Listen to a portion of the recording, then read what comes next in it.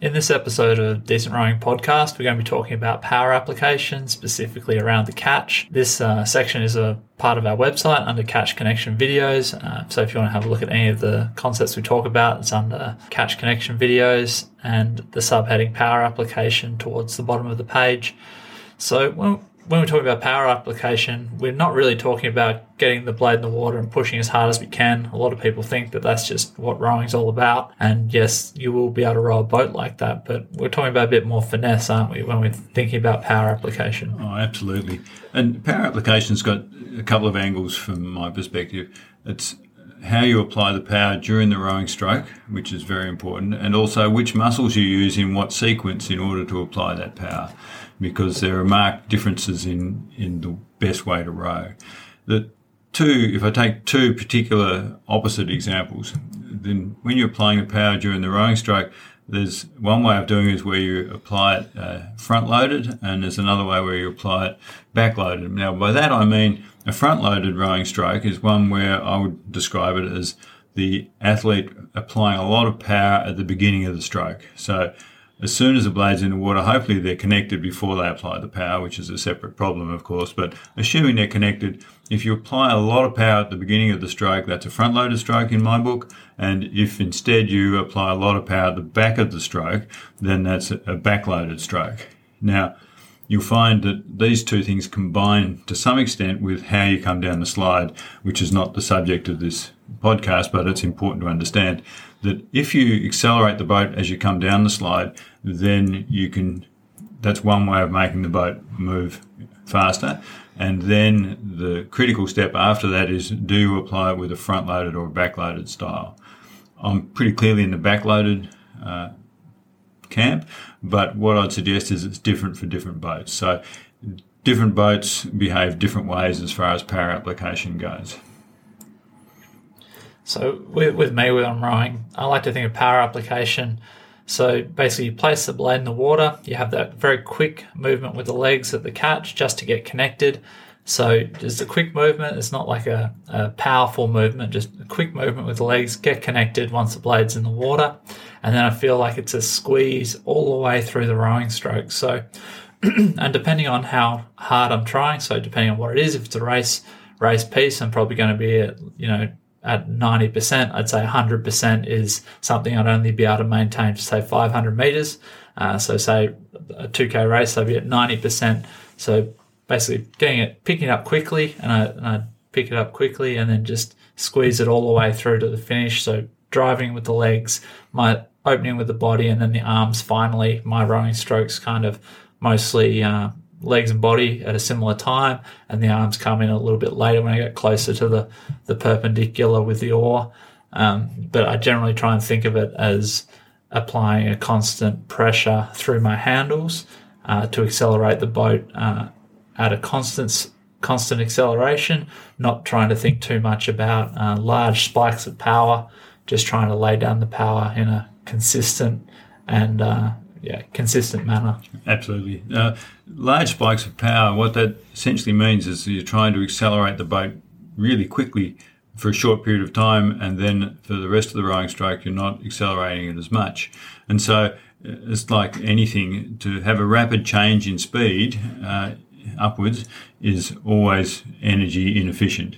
If you can do it gradually, then you're going to get a much more energy efficient stroke, and therefore be able to maintain that for longer and therefore have a faster time. So it's important to make sure that when you apply the power, that you apply it commensurate with the boat speed. So if the boat's going quite slow in a single scull, then you'll find you have to apply more gently at the beginning of the stroke and accelerate it through to the finish. But it's really about that constant effort application and judging that effort to be at the optimal level so that you're applying as much power as you can without causing slip at any point in the stroke.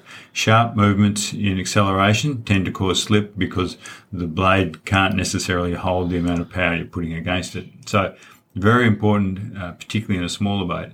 In a larger boat, for example, if you've got an 8 that weighs 100 kilos and it's got 800 kilos of people in it, then that's a pretty heavy mass, and it doesn't slow down anywhere near as much as in a single And so the power application in an 8, indeed in a quad, 4, single, pair, double, it's quite different for each boat. The smaller the boat, the more finesse you need in that power application, and the bigger the boat, because it's moving at a more constant speed, you can apply more power earlier, and you have less acceleration because the boat didn't slow down as much, so you don't have to pick its speed up as much.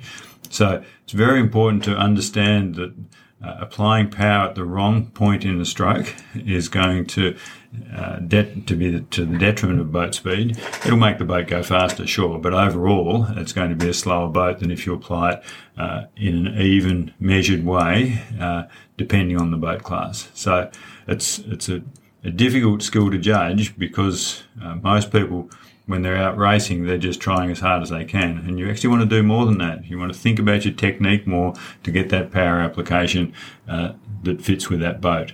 Also, of course, if you're at a regatta, you might be rowing a singles race in one race, and then the next race might be an 8. And so you've got to be able to adjust as an athlete. You've got to be able to adjust to the boat to make sure that you don't row them the same way, because they're quite different. Yeah, it's not just the boats that you have to worry about. It's the crews. So if you're used to rowing a single a certain way, and you jump in a double with someone else who's used to rowing a single in a completely different way, so say maybe you're more front power, front end of the stroke, they're more back end of the stroke power, it's going to feel really, really disrupted when you're trying to row a boat together. You'll feel the boat kicking and responding really weirdly. It won't feel together. And so you really have to make sure, if you're a coach, if you're combining a crew that doesn't do a lot of rowing together, that they're combining their power application in a way that is consistent with the other rowers in the crew. I've rowed in quite a few boats that you can really feel a difference between the way that say I apply the power and someone else applies the power. One way is not necessarily better than the other, but you really need to be the same. So it's important to at least check if you're a coach, or you're say one of the leaders in the crew, to make sure that people are doing the right thing at the right time.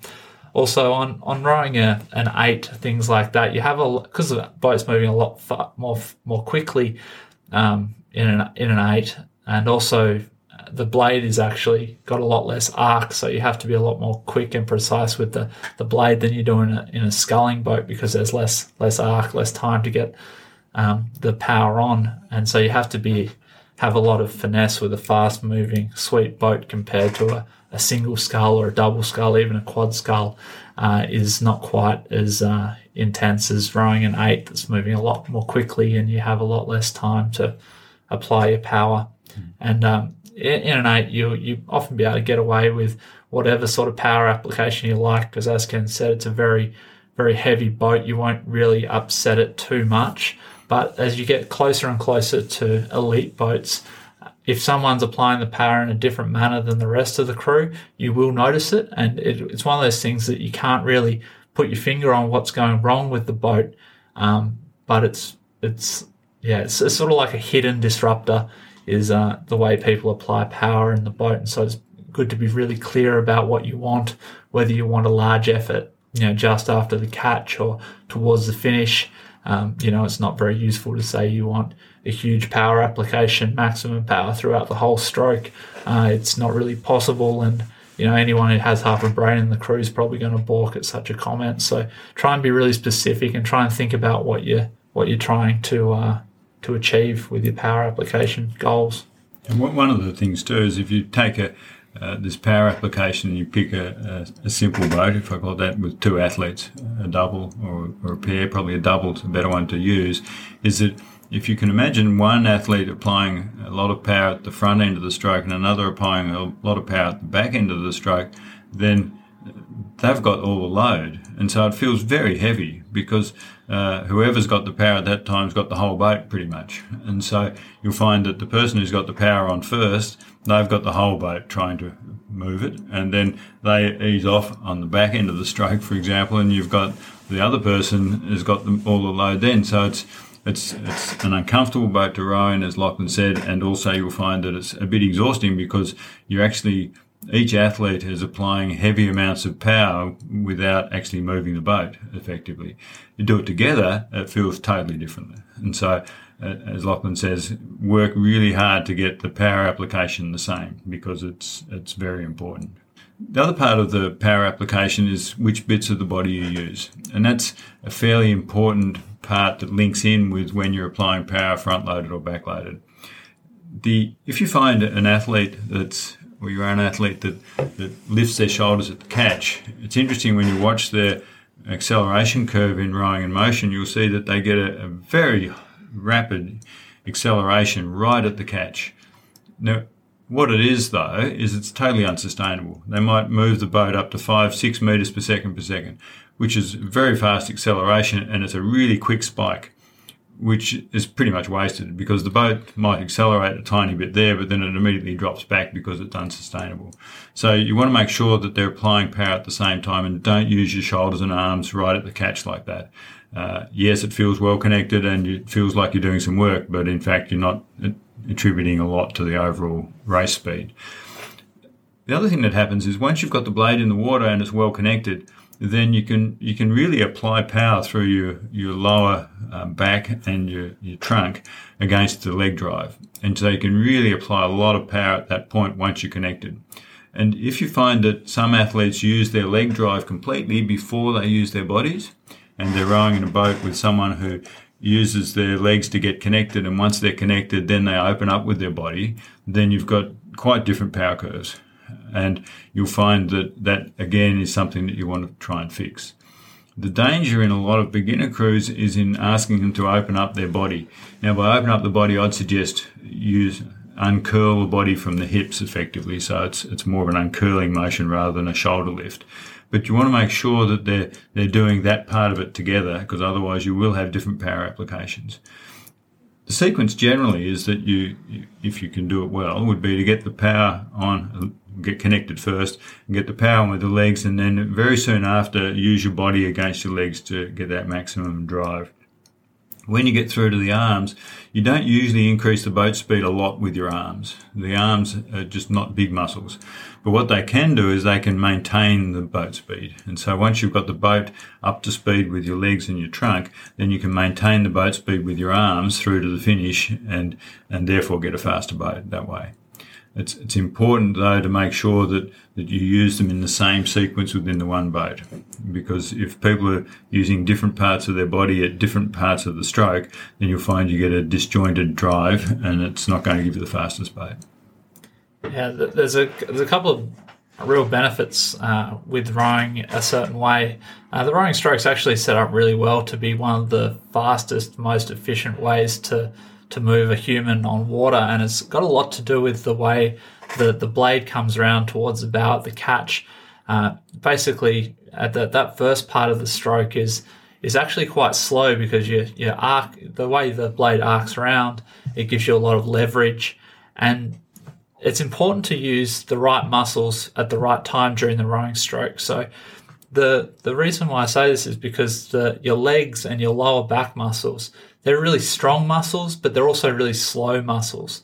And so they're no good at the finish. There's no point trying to, when the blade's moving really quickly relative to the boat towards the finish of the stroke, there's no point using your legs there because they won't be able to contract quickly enough to actually give you any benefit. What is really good towards the end of the stroke is your arms. So your arms and shoulders, they're very small muscles, but they're also very quick muscles. And so you want to make sure the right muscle is doing the job of applying the power at the right time. So at the catch, you want it to be your legs, you want it to be through your core, your lower back, those really strong but slow contracting muscles, using the leverage of that blade that's all the way around towards the catch is an excellent way of applying the power. And you want to be hanging with those arms, not using them at all. So not fatiguing them, keeping them fresh, getting them ready to apply the power towards the end of the stroke. So when you place the blade, you can think about opening up with the body. You don't want to be lifting the shoulders without pushing the legs. So the key is to push the legs and open with the shoulders at the same time. You create a very strong, large and full power curve. And then towards the end of the stroke where the handle's moving a lot more quickly in relation to the boat where you are, you use your hands to pull it in. And so as Ken said before, with our Rowing Motion app, you want to be looking at area under the curve. So that's what's maximizing the increase in velocity, is the area under the acceleration curve and not any spikes throughout. So that's why it's useful to have a constant power application.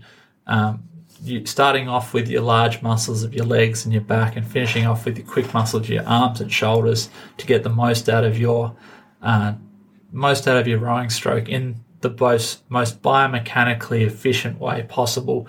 That's why you don't bend the arms at the catch. It's a waste. You need to save that catch for those large muscles in the legs and lower back. Absolutely. The other thing, that once you get the power drive phase correct, then what I suggest you do is have a look at the boat in relation to where you sit within the boat. And so if you can, you want to have most of the power being applied when the blade's approaching perpendicular to the boat. And so that's where you've got the most force available to be used to push the boat forward, simply because of the angles. And so I'd get your power application right first, and then I'd suggest film the crew from the side and watch what's happening to the blades as they go past square off. And so you want to make sure that as the blade's just approaching square off, you want to have the leg drive and the body drive all underway at once at that point. And that way you're going to get the most efficient propulsion of the boat forward. So just have a look at where the opening of the body and the remaining leg drive is at that point. You want to make sure that as the blade approaches square off, that your leg drive is not completely used and your body's not completely used or not used at all. And so it's really about balancing that, so you've got maximum power of the major groups of muscles, the core and your leg muscles, driving the boat through that square off position. So film it and slow it down and have a good look at it. But I suggest don't start doing that with the crew until the crew are rowing well together, because you're just going to be making adjustments to the boat to fit in with a habit that's not the right way to row. So I'd get them doing the power application correct first with the legs and body together as they're getting towards the legs down, so that they're working as efficiently as they can. And then once you've got them doing that, then I'd suggest start to look at where they sit in the boat to see if you should change how they apply the power going past square off. But power application and the use of the correct muscles in the correct sequence is critical. And as Lachlan said before, if you've got a crew where you've got different people applying power at different parts of the stroke, then you're going to end up with a poor performing boat. But worse, perhaps you're going to end up with some athletes thinking they're doing all the work, when in fact all they're doing is they're just a little bit out of sequence. And if you get that sequence right and that power application right, then the boat will feel a lot better. Yeah. In smaller boats, you can get away with perhaps little bits of differences in effort. Maybe because you're the only one in the single, you're the only one. If your boat speed drops off, you'll notice and you'll try a bit harder. In eights, people tend to blend into the crowd. Some will be trying harder, some will be trying less hard. And so it's really important to sort of set the bar for what you expect people to be rowing like in your eight. It can be useful to use heart rate monitors. Lots of people have them these days, and trying to work out if the level of effort that the people are putting into the boat is comparable. So you want everyone to be trying the same level at the same time. In eights, for example, it can be very good to get the athletes to do some what we call power strokes. Basically have the athletes rowing in fours, maybe doing 20 strokes as hard as they can, rowing in fours, but trying to push the whole eight. So it's very heavy. What you'll find is that they have to be very well connected. You can make it a competition if you like. If you're tracking speed, you can compare the bow four against the stern four, things like that. And basically trying to condition the athletes so when they place that blade in the water, they're trying as hard as possible to move the boat forwards. And so what happens when they start rowing all eight after that is the boat actually picks up and runs a lot better. Eights especially, they really benefit from having a consistent, concerted power application of all rowers in the boat. And then once you've got that set point of basically them placing the blade in the water, trying as hard as they can, and tapping out, you can maintain that boat speed for quite a long time, and it's really only the rating that will define how hard they're actually pushing their body. So if you're rating it, say, 18, 16 or 20, something like that, they're not going to be taxing their body as maximally. It'll still be hard work, but it's important to get everyone rowing with the same sort of intent in a boat. And if it seems like the boat isn't moving well, it's not together. So we're talking about like an intermediate to advanced crew here. We're not talking about people that are really struggling with the basics of technique. It can be useful to stop them, get them to do some power strokes, give them that little reset that they need so they understand how hard they should be trying, and then get them to start rowing off again. It makes a huge difference and can really snap a crew out of a bad patch that they're having. If everyone just thinks about, concerted maximal power application once the blade's in the water, I've been in quite a few crews where this has worked a treat, and I'd highly recommend it. Another thing you can do with a crew in a drill sense is to do a bit of legs only work, a bit of legs and body, a number of strokes at a time. And I'd suggest, again, if you're in a bigger boat, I'd start off doing it with someone sitting out to balance the boat, so it makes them easier to get a good clean catch. But the concept really is how they're applying the power and what's the sequence. And so if you break up the rowing stroke, the power application, into the different components that it's got, for example, legs, body, arms, and just break it up in a drill sense, then you'll be able to easily see those athletes that are not quite the same as the others in relation to that power application. Another thing that leading on from what Lachlan said a minute ago about when you're in a race and people try and push harder in order to get a burst of speed, I'd strongly suggest that before you actually do the push in a race, check your technique, check your power application, check a number of things, but we're talking about power application. So just check that you're applying power in the way that the crew are meant to do it all together. And if each person checks their own power application, make sure they're connected, which sequence of muscles they've got on, and then you do the push, you'll find that the boat will go a lot faster. If you do a push without getting your technique right the first place, then often it just feels like a lot of heavy work. Yeah. One little bonus thing, I guess, you could talk about with power application. It particularly applies to a pair. So if you're rowing a pair with someone, with pretty much any boat, you want to make sure that the two rowers or more are in perfect time. They're placing the blade at the same time. They're applying the power at the same time. In a pair, that's also the case. But one thing you really want to avoid in a pair is the bow person beating the stroke person into the water and applying the power before the stroke person's managed to get connected. It's really upsetting. So if you're having a bit of trouble in a pair, maybe it might be useful to get the bow person to think about delaying the power application just a fraction, just to let the stroke person get connected. Maybe recommend the stroke person get their blade in and connected a bit quicker. But that's one thing that is useful, especially with rowing pairs, that doesn't necessarily apply so much to other boats. Absolutely. I hear people often in a pair say, the other person's pulling me round.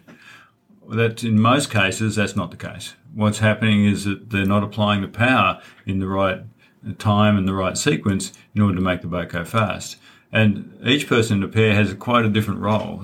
As Lachlan just said, the bow person has got to let the stroke get first grab at the water. And then the stroke person is the only person out of the two that can see the stern of the boat.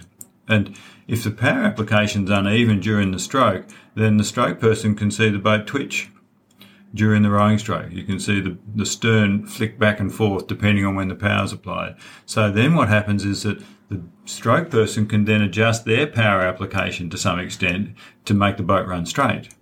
Now, if it's clearly that doesn't fix it, then you need to work on, each of the people in the pair need to work together to get that fixed. But essentially the stroke person needs to be able to adjust their power application to some extent to match what the bow person's doing.